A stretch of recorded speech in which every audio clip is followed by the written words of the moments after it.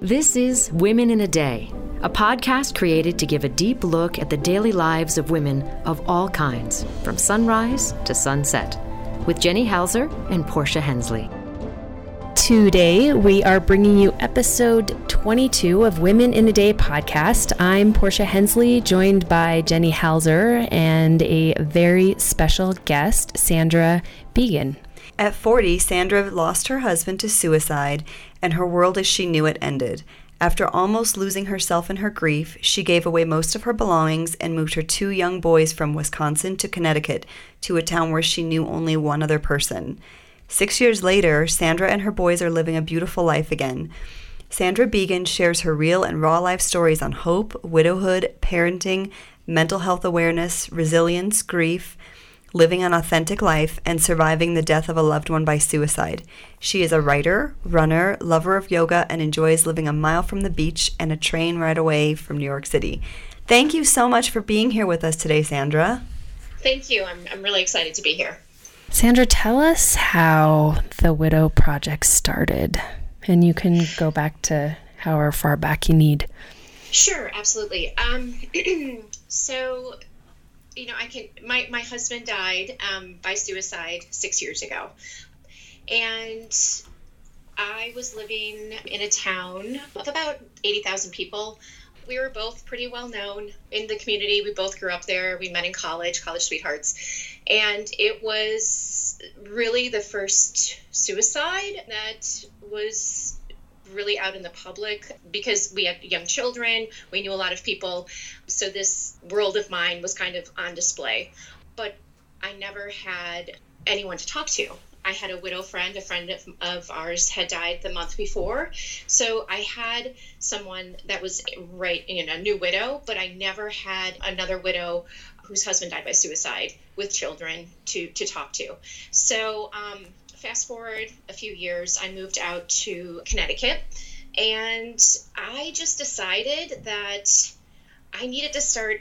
I was writing a lot, journaling a lot, and I needed to share how I was feeling and what I had learned, because I thought I couldn't find this on the internet. I couldn't find, someone that was like me and going through the same experience. And I felt that it was kind of my duty to start writing and start posting. So a few years back, I started it. I would post something on a blog called The Widow Project. And actually, the crazy thing is, back then, I was drinking a lot in my grief, and I was drinking a bottle called The Pinot Project. And I looked at it, and I'm like, well, I guess that's going to be the name. I'm calling it The Widow Project. So I actually kept that bottle. My kids were like, Mom, you have to keep that bottle because I wrote The Widow Project on it.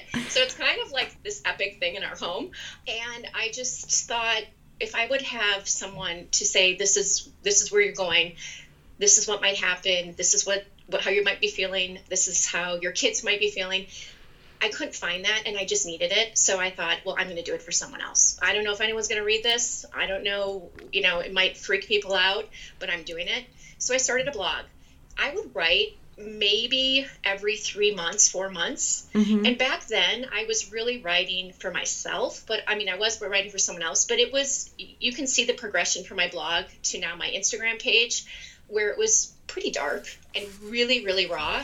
And I would let it fly, and I would post it on Facebook, and then I would have all these comments back. And the comments were just too much for me to handle. People were saying really amazing and lovely things and supportive things, but it took too much energy for me to respond. So it was kind of like I had to write it, put it out in the universe, and then walk away from it. So that's how the Widow Project started, the blog started. Then I actually wrote something, I called it The Backpack. And it was the story or the essay of, it was last June, and it was my oldest son's last day of high school. And my son actually truly carried the same backpack from kindergarten through his senior year in high school. It was a blue North Face backpack he got as a gift. Oh, wow. And so I saw him, I took a picture of him, and he walked out the door, and I'm like, I have to write something right now, because I just looked at him walk out the door, and I thought, my God, how far you've come. And that backpack, traveled on your back when you went back to school after your dad died. It traveled on your back when I told my kids we're going to try to move out to Connecticut and start over, and it was on the plane with us. That backpack traveled all through Jack's life, and it was kind of this very meaningful thing. So I wrote that. I actually said, okay, I don't know if you know of Option B, Sheryl Sandberg. She's the COO of Facebook and started this website, Option B, because after she lost her husband, she started a website where it talks about resilience and people share their stories there. And she wrote a book called Option B. So I thought, okay. And people said, oh, Sandra, you're a good writer. I'm like, no. I have a finance degree. I'm not a good writer. And I submitted the backpack, and they posted it. And oh, wow. I thought, yeah. And I was like, okay, well, wow. I'm going to tell my sister. I'm like kind of excited. Tell my kids, this Option B post, like they shared it. So in October, I was actually coming out of the YMCA. That's where I work out. And I was talking to my son, and he's like, Mom, I really think you should start writing more. And the one in college. And I said, okay, well, maybe I should try on Instagram because maybe I can use hashtags. I'm learning all this, type of stuff. And I'm like, well, I could use a hashtag, right, Jack? And he's like, well, yeah, that's what you do, Mom. Like, it's, I'm learning. So he said, well, go on Instagram. I'm going to show you how to do it. And I'm going to show you how to start this page. So I click on Instagram. I can tell you, I'm sitting in my car, and how you open up Instagram and it's the first picture that you see? Yes. When you open it up, it's in your feed. And it is a picture of my son, Jack. And it's the Option B page, and it's the backpack essay. And they posted it. They shared it on Instagram. Oh, wow. And I almost dropped the phone. And, he's like, oh, my God. And I said, Jack, they just posted this. They didn't tell me they were doing this. So he's like, well, you have to go and have them attach. I'm learning all this Instagram stuff on the phone with my 18-year-old, right? So he's like, Mom, that's a sign. You have to start posting your stuff on Instagram. So I created this page. I started posting, and I post maybe now I use Instagram most as my blog, and I have connected with widows around the world. I have had one of the most meaningful emails that I received was a man from Sweden who privately sent me an email and said, my best friend died by suicide 6 months ago, and I just don't know what to do. I don't know how to help his wife. He's like, my wife and I don't know what to do. And the widow is starting to, not want to talk to us. And he's like, is it us? And I responded. And I have had widows privately DM me. I've had family members of people who are, maybe their his husband died or something. But it has opened up a whole new world for me, just helping other people. But I have to be honest, I feel for the first time that I am not alone, that I've met other women on Instagram and who have contacted me and just say, you know what, I just want to thank you for what you're writing, because my husband died by suicide too. I'm in the same situation, and I don't have anyone to talk to about this. So that's how my writing began. I'm not sure where it's going, but I'm just going with it because I really know if I can just make one person maybe not have that like painful moment and day that I have had and suffered through and my children have suffered through, then I know I'm doing something. I think that's huge. And I think your story, it really does sort of encapsulate all the things that are so challenging with not just the death of a loved one, but with suicide and with children, that often the people who are suffering the most, they don't know what the right thing is to do, and they shouldn't have to. But for those around them that want to help, it can be so challenging to know where they are. So I think for people to have someone that they can reach out to who is willing to have those honest, open conversations is probably so huge. Well, enough people are private, but it's also just very painful. I actually gave this speech. I was asked to give this speech back in Wisconsin, and I hadn't been there in a couple of years. And the boys and I flew back, and I started seeing a counselor, like literally a counselor came into my home 2 days after my husband died. I had told my kids on a Friday that their dad had died, but I did not know how to tell them it was suicide. And my friend and my sister called every person they knew, and connections and said, is there someone that can help her tell her boys? I didn't know what to say. I didn't know how much information to give them. They were 9 and 12 years old. I mean, I was in shock. They were in shock. My husband, he had OCD. He suffered from anxiety. I know that, but I didn't know how deep his depression was. And I think it was just a shock to the community, because here's that guy that everyone was like, Patrick is the guy you would call if you needed help. Patrick was the guy that always had the smile on his face. Patrick was the soccer coach that would give someone his shoes if the boy didn't have it. So it was a shock, and it was just pure chaos. So this counselor came in and helped me, and then I started seeing a counselor after that. So fast forward. So last year I flew back to Wisconsin, and I gave this speech to raise awareness, tell my story, and help raise money for this counseling center who help women in need. I gave this 25-minute speech. It's on YouTube. I realized at that moment that I needed, someone said, well, are you going to cry? I'm like, I can't cry. Like when I give the speech, I have to say the story, but it's bigger than that. It's not just the story. A lot of people are suffering. A lot of people are struggling. And if we don't talk about the real stuff and be honest with problems that our children are having, if you can't ask someone else or go and get help, unfortunately, my husband couldn't ask for help. In his own heart and mind, he couldn't ask for help. Right. And I just don't want that happening. So honesty, I think, heals. I think honesty is power. And more people need to talk about more things. Definitely. What kind of emotions were you going through during that time?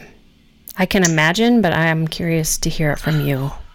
Those first weeks? Yeah. I think the biggest thing was complete and utter fear. I remember laying in bed that night. It was a Friday night. And I laid in bed, and I had my 2 kids sleep with me. And I didn't sleep. I really didn't. I remember the first time I slept a full night. He died in September. I know I didn't sleep through the night until the next May. And I slept on the floor. My kids ended up sleeping in my bed. It was fear and complete terror, because I didn't know what just happened. I thought, oh my God, like this, our life is over. I thought, I don't know how much suffering and how he was suffering, and I didn't know it. And if he can suffer and hide it, everyone else could suffer and hide it, and that could happen. It was chaos and complete fear. Were you scared for your boys? Yes. Yeah. I think that being honest and writing about things too, I have a fear for them. I had a bigger fear for them, and I don't have it anymore. Because I know I've done my job. I know that I know moving here saved us. It gave us a fresh start. How long after his death did you start to think that may be something you needed to explore? I can tell you it was May. It was kind of around his birthday. His birthday's May 5th, Cinco de Mayo. So it's always hard to have someone's, that you love, their birthday is on a national holiday. It's kind of a hard one. It was around that time, and my friend Rachel lives in New York. She flew in, and we went out for dinner, and she asked me, she was asking me some questions, and it's kind of the first time I went out. I really didn't go out much. I just, I would burst into tears in Target, and I'd have to leave. I would go to a basketball game with my kids, and people would walk up to me, and I was not in control of my emotions. So we went out for dinner. And I could just tell she just wanted to ask questions. They grew up together, and she was really more of his friend. And we were talking, and she finally said, can I ask? I'm like, you can ask anything. I said, no one has actually asked me much since Pat died. No one has had the courage, because I think they think they're going to hurt me, when actually I just need to talk about him. But no one really talked about him. And it was like this taboo. Some of his friends stopped talking to me, because they were afraid. Maybe they would do it. It's this very strange thing. Do you think that people started to treat you and your sons differently, almost Absolutely. Well, this happened to their family, and what else is going on? Or well, that was part of the conversation too with Rachel. So I said, okay, I want you to tell me what people are telling you, what's going on, and what they think, why, and I also want you to tell me what happened, like that day. And so she's like, okay, this is what I've heard. And she lives in New York, so it's all through, Facebook, phone calls, whatever. And she tells me everything. And I had heard from other people too, I had been asked by a family member if I was having an affair the day that he died. I was asked if he was a drug addict. I was asked, it was like, there were stories, all of these stories about him and about me, and none of them were true. And I realized when she said everything, I finally looked at her and I said, Rachel, the only thing you got right was that he died. Not one thing that you just told me. He didn't die there. That didn't happen. No, she didn't call that person and tell that person. This is not the story. And I really, really, at that moment too, big life lesson is, unless you hear it directly from someone, nothing is ever true. Right. Everyone spins it. Everyone hears it how they want to hear it. Everyone needs an answer. With mental health, there is no answer. There's never an answer. It's plain and simple, is that person is sick. And I think you really touched on it when you spoke about, your own fear. I think hearing about things like this that happen, it strikes such a deep, deep fear in other people. Yes. That they don't think clearly, and it probably makes people really less aware that, what they're looking at is a woman and 2 kids who just had the most horrific thing happen to them. Yes. And so, you asked me when I decided to move, that at that moment, I knew that I would not stay there. I knew that I could not raise my children there because they were the boys whose dad killed himself. I was the one who was it was like I was wearing a scarlet letter in this Midwest town. Right. I'm serious. Wow. I can imagine. And that was May. The next year, I was depressed. I was dying on the vine. I was, my best friend is a doctor, and she finally looked at me and she's like, you need to go get some help. No, a lot of people didn't want to talk about, oh, you're drinking a lot. You've lost 30 pounds. You're like, honestly, it's like people don't know what to do, and I don't fault people, but I was dying inside. And she helped me. She's like, you need to go see your doctor. You need help. I started seeing a counselor twice a week. I started going to yoga every day, and that's really all I could manage. And I just took care of my children, and it happened the next year. All of a sudden too, on holidays and different things, I started to take the boys and we'd leave. And I'd be like, okay, we're going to go visit this person for Christmas. We're going to leave. I did anything to get out of that space. Yeah. And I realized that I was leaving all the time, and I'd get back on the plane to go back to Wisconsin, and I would sob because I'm like, I can't go back there. Oh, I'm sure it just felt suffocating. Yeah. It was suffocating. And it was honestly, I still remember this. So, it's freezing out. Yeah. Out in the East Coast here, it's like 10 degrees, below zero. And it was a day like today, but it was snowing. And I remember sitting in the parking lot of the Walgreens talking to my friend. And I was just sobbing. And I'm like, I can't live here anymore. It had been below zero for 40 days. It had snowed for 40 days. And I just said, not only can I not live here because of all this other stuff, I am going to die here because of the weather. And at that moment, that night, I still remember it was snowing. My oldest son was in 8th grade. He came home from a basketball tournament, and I looked at him and I said, are you okay to consider moving? And at first he was like, I don't think I want to do that because, our family and friends and our community. And then he went upstairs and he came back down and he said, I don't want to always feel like people stare at us. People walk by when my other son's name is Charlie, when we're shooting hoops outside and people walk by and they stare at us. They don't say hi, but they stare. And he's like, I don't want to be that kid. Yeah.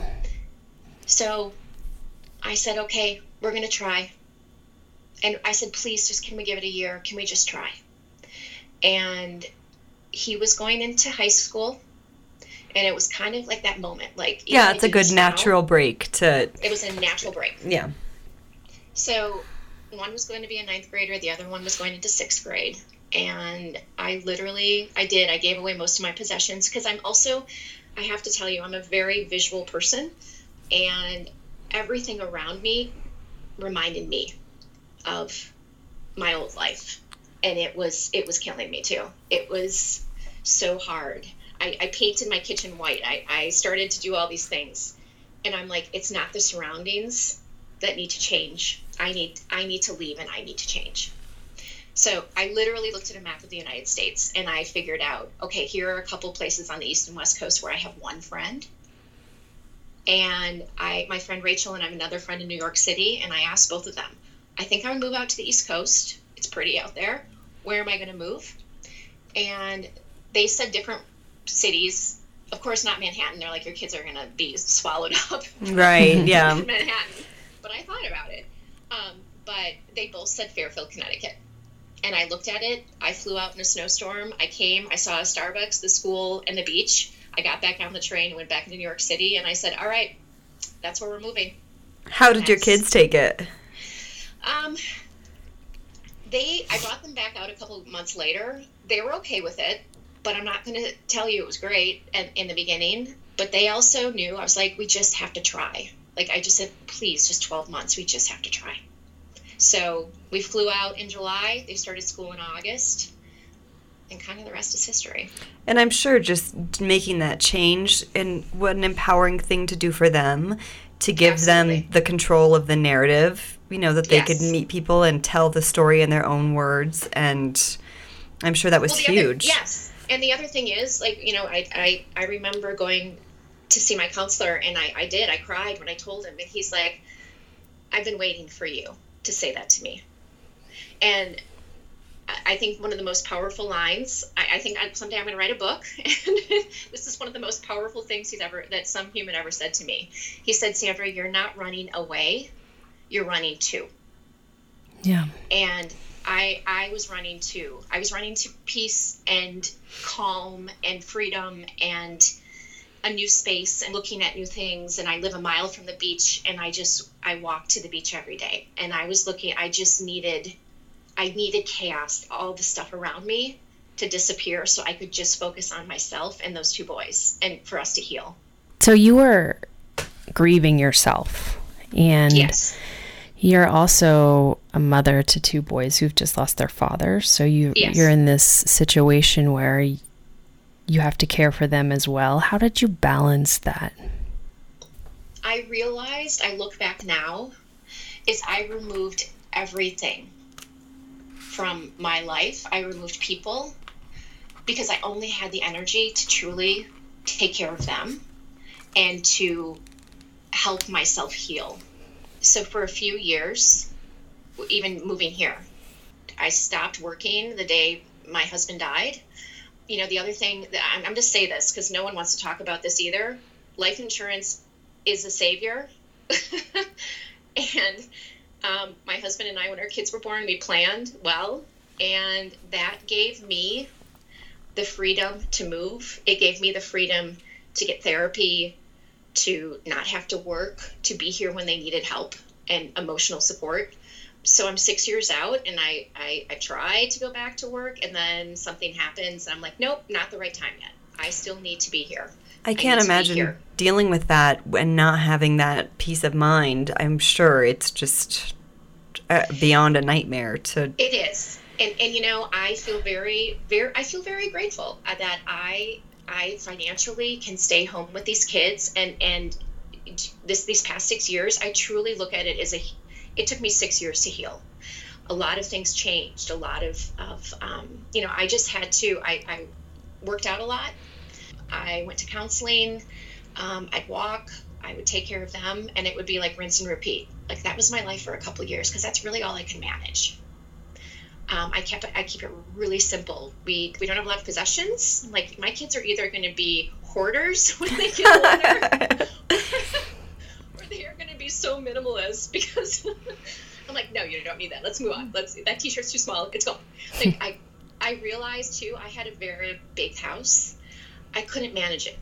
we moved into a small, brand new, it was lovely, but a duplex, and they too were like, "Is this our new life?" Like a lot of changes, and a lot of people would die for what I have, but everyone's situation is different, and I just feel very fortunate because I can't imagine that. I mean, women who have husbands that are main breadwinner and they don't have life insurance, they are looking at, I mean, a hardship, a hard life that no one acknowledges either. So I acknowledge that. Right.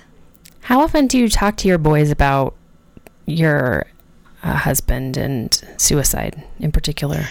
We talk about it, every day it comes up. It's interesting. The first couple of years, I had a really hard time. I'm telling you that I'm really sharing a lot. Thank you for doing that, by the way. I haven't said before, but I think it needs to be said. When we moved, I kept all of his pictures packed away. I had one picture, and it hurt so bad to look at it. It caused me so much pain, and I saw pain in his eyes, and I couldn't. It took me years to look at him again. I know that sounds crazy, but it's not crazy. My kids had pictures in their rooms, but we didn't have pictures all over of him because it was this life that it was like this life blew up, and I was just trying to find my way, and it hurt too bad. We talked about him, and we always talked about mental health. We would sit down and talk about things. I would explain things to them. They went to counseling. I look at these two children, and I look at what they've gone through, but I also look at them. My biggest thing is I want them to feel so secure with who they are, that that moment and that illness of their father doesn't define them, and it doesn't define their dad.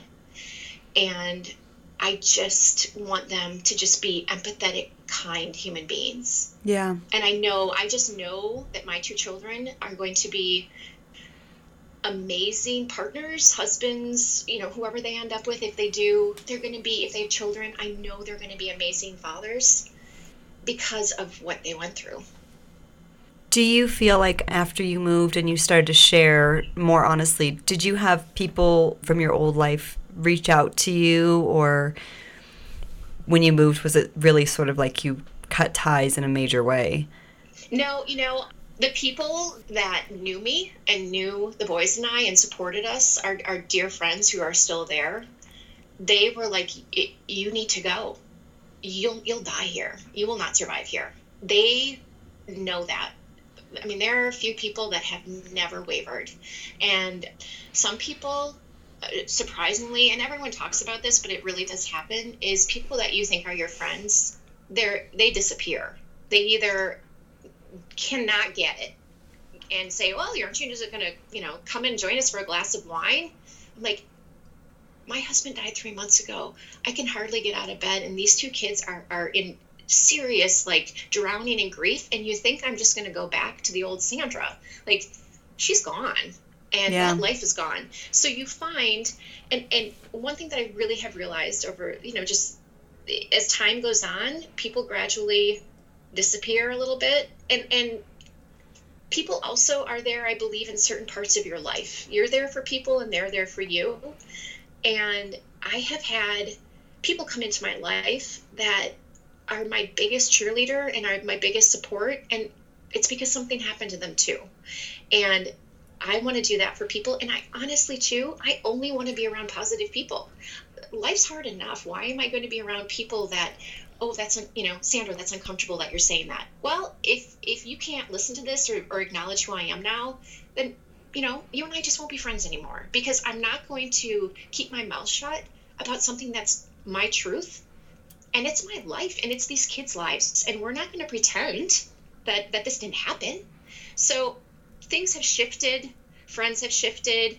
I was off Facebook for a couple years, and I just remember I went back on and I posted a picture of us being in Fairfield, and I only post one every 6 months on my private page, because it's just a lot, and it's just of how the boys are growing, and the amount of love and support of their former teachers, my husband's friends.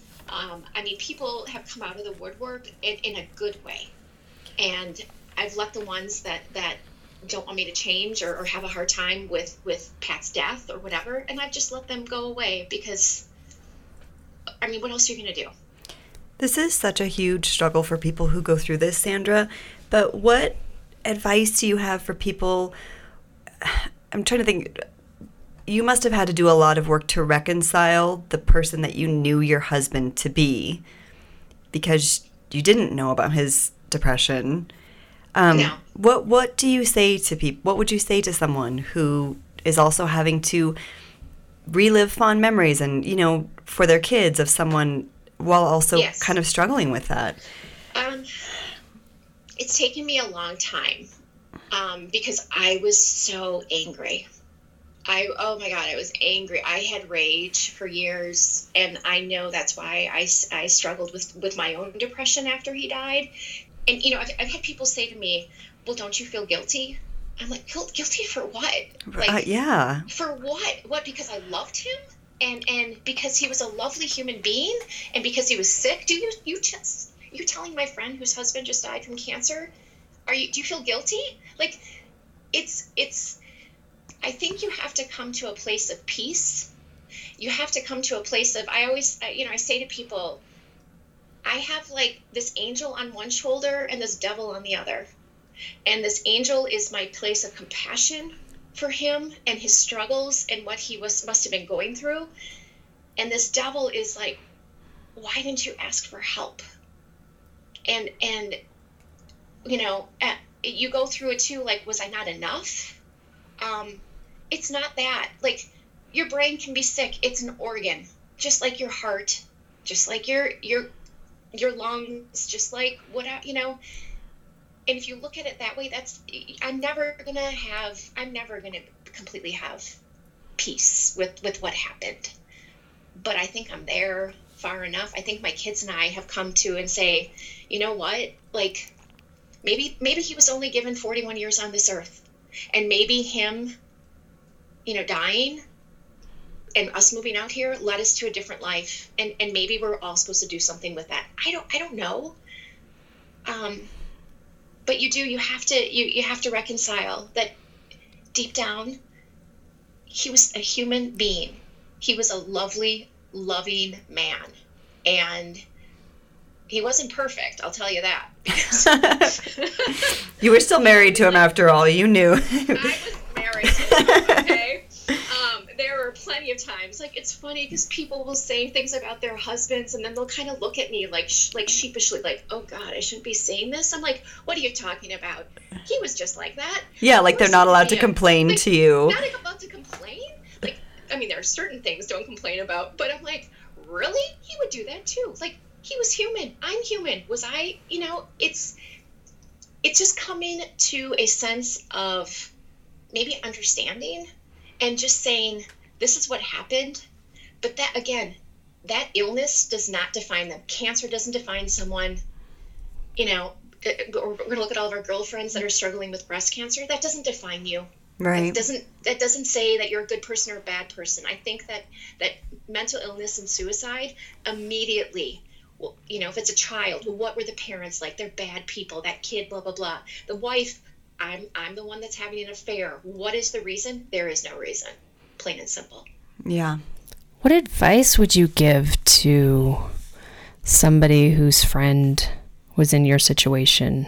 What do you think, what is the right way to react? Obviously not creating rumors about you, but what would be the most compassionate, best way?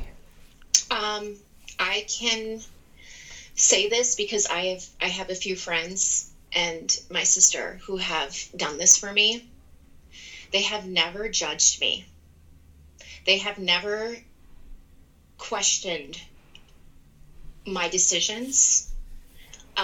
They have sat and listened to the same story, either me screaming it and crying through it, or dropping F-bombs through it, or quietly saying it. It could be the same story, but it's how I am that day. It's just being there. And I truly think it's the no judgment, because they have no idea the pain that, and so the people, my advice would be, you have no idea this depth of pain that this person is going through. And it's not just pain of losing someone, it's pain of their past, it's pain of their future, of not having a future that they thought, it's pain of their children's pain that they carry, it's everything. So how can we judge and assume we know anything about it? That's the best advice I can give. That's great advice. Do you feel like when you go into a new relationship, do you feel like you connect with people differently? I know you said you choose people who are more positive to be around, but yes. Do you feel like you're a very different person in your relationships now? Absolutely. I find that I keep my circle really tight. I'm much more relaxed. Little things don't bother me. I have a son that's a freshman in college. I have a son that's a freshman in high school. I'm around a lot of people. That's all they can talk about is they have to get, our kids have to get straight A's. Our kids have to go to the best colleges. Our kids have to do this. It's hard for me to be around because instead I say, well, is your kid mentally healthy? Right. Have you taught them enough? If they go off to college, do they have the tools? Have you given them the tools if they're struggling to know what to do? I just look at life really differently. So I have to find people who look at life really differently too. And a lot of the people, like I said, have been through something because they live every day to the fullest. I find joy in the simplest things. And truly, that I never saw before. So in a way, my husband dying gave me a new, I look at it as a new life as well. I think and that's it's so hard true. to say, but it's the truth. On our last episode, we talked to Dr. Lisa Templeton, and she wrote a book called Letting It Be, Mindful Lessons Toward Acceptance. And I think, for a lot of people, we get opportunities to sort of build that muscle with little things throughout our day and throughout our life. And I think just the fact that you got it in such a big way, that would definitely change your perspective. I look at experiences. I don't need a big house anymore. I don't need a fast car. I never needed it, but I just, I keep things really simple, but I look at the moments that I have with my children and I look at the moments that I have with my friends and the simple, I know this sounds so, cliche, but truly laughing with someone, I can pause and appreciate it. That someone else can let joy and laughter just fill themselves and me too. And I think that when you don't have that perspective, maybe laughter doesn't come as easy anymore because you're too stressed or thinking about other things. So I kind of live more in the moment a little bit and enjoy the people that do too. That's cool. So we always ask our guests if they'll share with us the best piece of advice they've ever received. Can you think of one from you? That someone has given me? Yeah. Wow. Putting me on the spot. That's a hard one. I'm sorry. I wasn't prepared for that one. No, okay. I think the advice that your therapist gave you was great advice too, about knowing the difference between running away from something and running to someone. Yes. Yeah.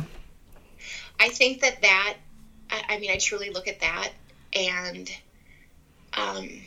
if you look at that not just about your physical location, but you look at that with your relationships with people, maybe it's time to run away from, you're running away like a toxic family, or you're running away an abusive relationship, physically or mentally, or you're running away from not owning who you are, and you're running to who you need to be, a better life, more positive relationships. I think that's probably the best advice I've ever gotten. That's beautiful. Sandra, Thank what's you. it like to see your sons now as they're becoming true young men? Oh, and then you're going to make me cry. We're moms of boys too, so we get it. Right? I know. My tissue is ready. They are best friends. It's a beautiful thing.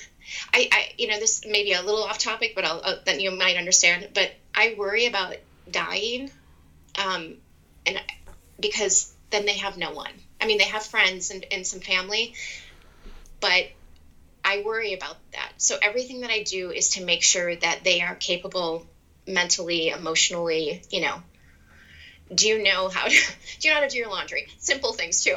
But, you need life skills, lots of life skills. Yeah. But I am at peace with that if something would happen to me, because not only did I know I did my job, but I also know that they accepted it. I mean, they go through a lot too. People say some really, really bad things to them about their dad, or about our situation. I mean, there's a stigma out there. There's a stigma of, oh, you come from a single mom. Like, they knew what it was like to have a married like this. This is just our society, right? That's horrifying. I have so many things with that. And it's horrifying for anyone that's single and raising children on their own, because I look at them as like with a badge of courage. And absolutely, it's society. But anyway, for them, I know that they own who they are, and I know that they're not afraid to say, no, my dad died. And people ask, no, he died by suicide. It might floor some adults, but they're confident with who he was and who they are and their story. And I know that they're open to counseling. They've talked to their friends about going to counseling. They're mature, just beautiful young boys. Actually, not young anymore. They're getting older. And I just know they're going to do beautiful things. And just the fact that they have had that experience, you have to think that at some point in their lives, they may have a friend who is struggling and knows, I have this person that I can go to. And you know what? It's happened already. Really? And absolutely. Absolutely. They know also we are the safe place. Like, if there's a friend that's struggling, I have helped more teenagers go and say to their parents, I need some help. And my son has too. And it's when you know that someone is, standing in front of you that's been through a lot, and you can really say anything to them. So the two things too is, people will say to me, well, you're not going to believe this, or this is going to shock you. I'm like, well, nothing shocks me. and seriously, you have no idea. Nothing will shock me. And the other thing is, I am a vault, and my kids are too. If you tell me something that is private, I will not repeat it, because I know what it feels like on the other side, and they do too, to have thousands of people talking about you and talking about the wrong story. So I think those are two really, really powerful things, and it shows, especially in my children. Such a gift to the world. Yes. Truly. It really is. I'm sure it's so incredibly vulnerable of you to share your work, but oh my gosh, Sandra, I really hope that people hear what you're saying. So I thank you so much for putting this out You're there welcome. Because it is so huge to be able to have these conversations and to hear from people like you. It's huge. Yeah, I think you're going to be impacting a lot of people.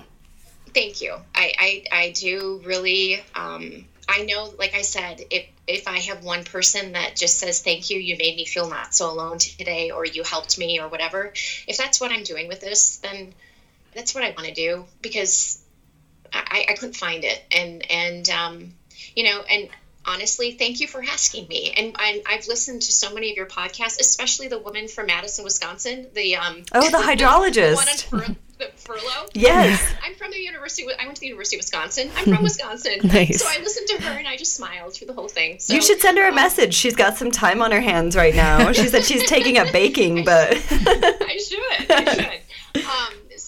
But what you're doing too, I think the other thing is, and this is what about your podcast, the people and the women that you interview, they've done amazing things, and they have done in their own, whatever their life and their field, and you're giving them, I think stories heal. I think stories are empowering. So keep doing what you're doing, because you're giving me a platform to say it out loud. So thank you. Thank you so much for that. That means a lot. Thank you, Sandra. You're welcome. Well, thank you, Sandra, for sharing your story with us. I'm sure that more people are going to be interested in learning more about her. So you can visit our website at womeninadaypodcast.com. and to read about Sandra's honest take on life and follow her Instagram at The Widow Project. She's got some really great posts there. We follow her. And then her blog is thewidowproject.com. Yes, thank you so much, Sandra. Thank you. And it was great. Thank you. Oh, of course. And a huge thank you to Tony Tarbox, our editor extraordinaire. If you have a minute, please rate and review our podcast wherever you listen, because it really does help others find us. There are a lot of women-related podcasts, so it helps weed us out a little bit. Or even better, tell a friend about Women in a Day. Thank you.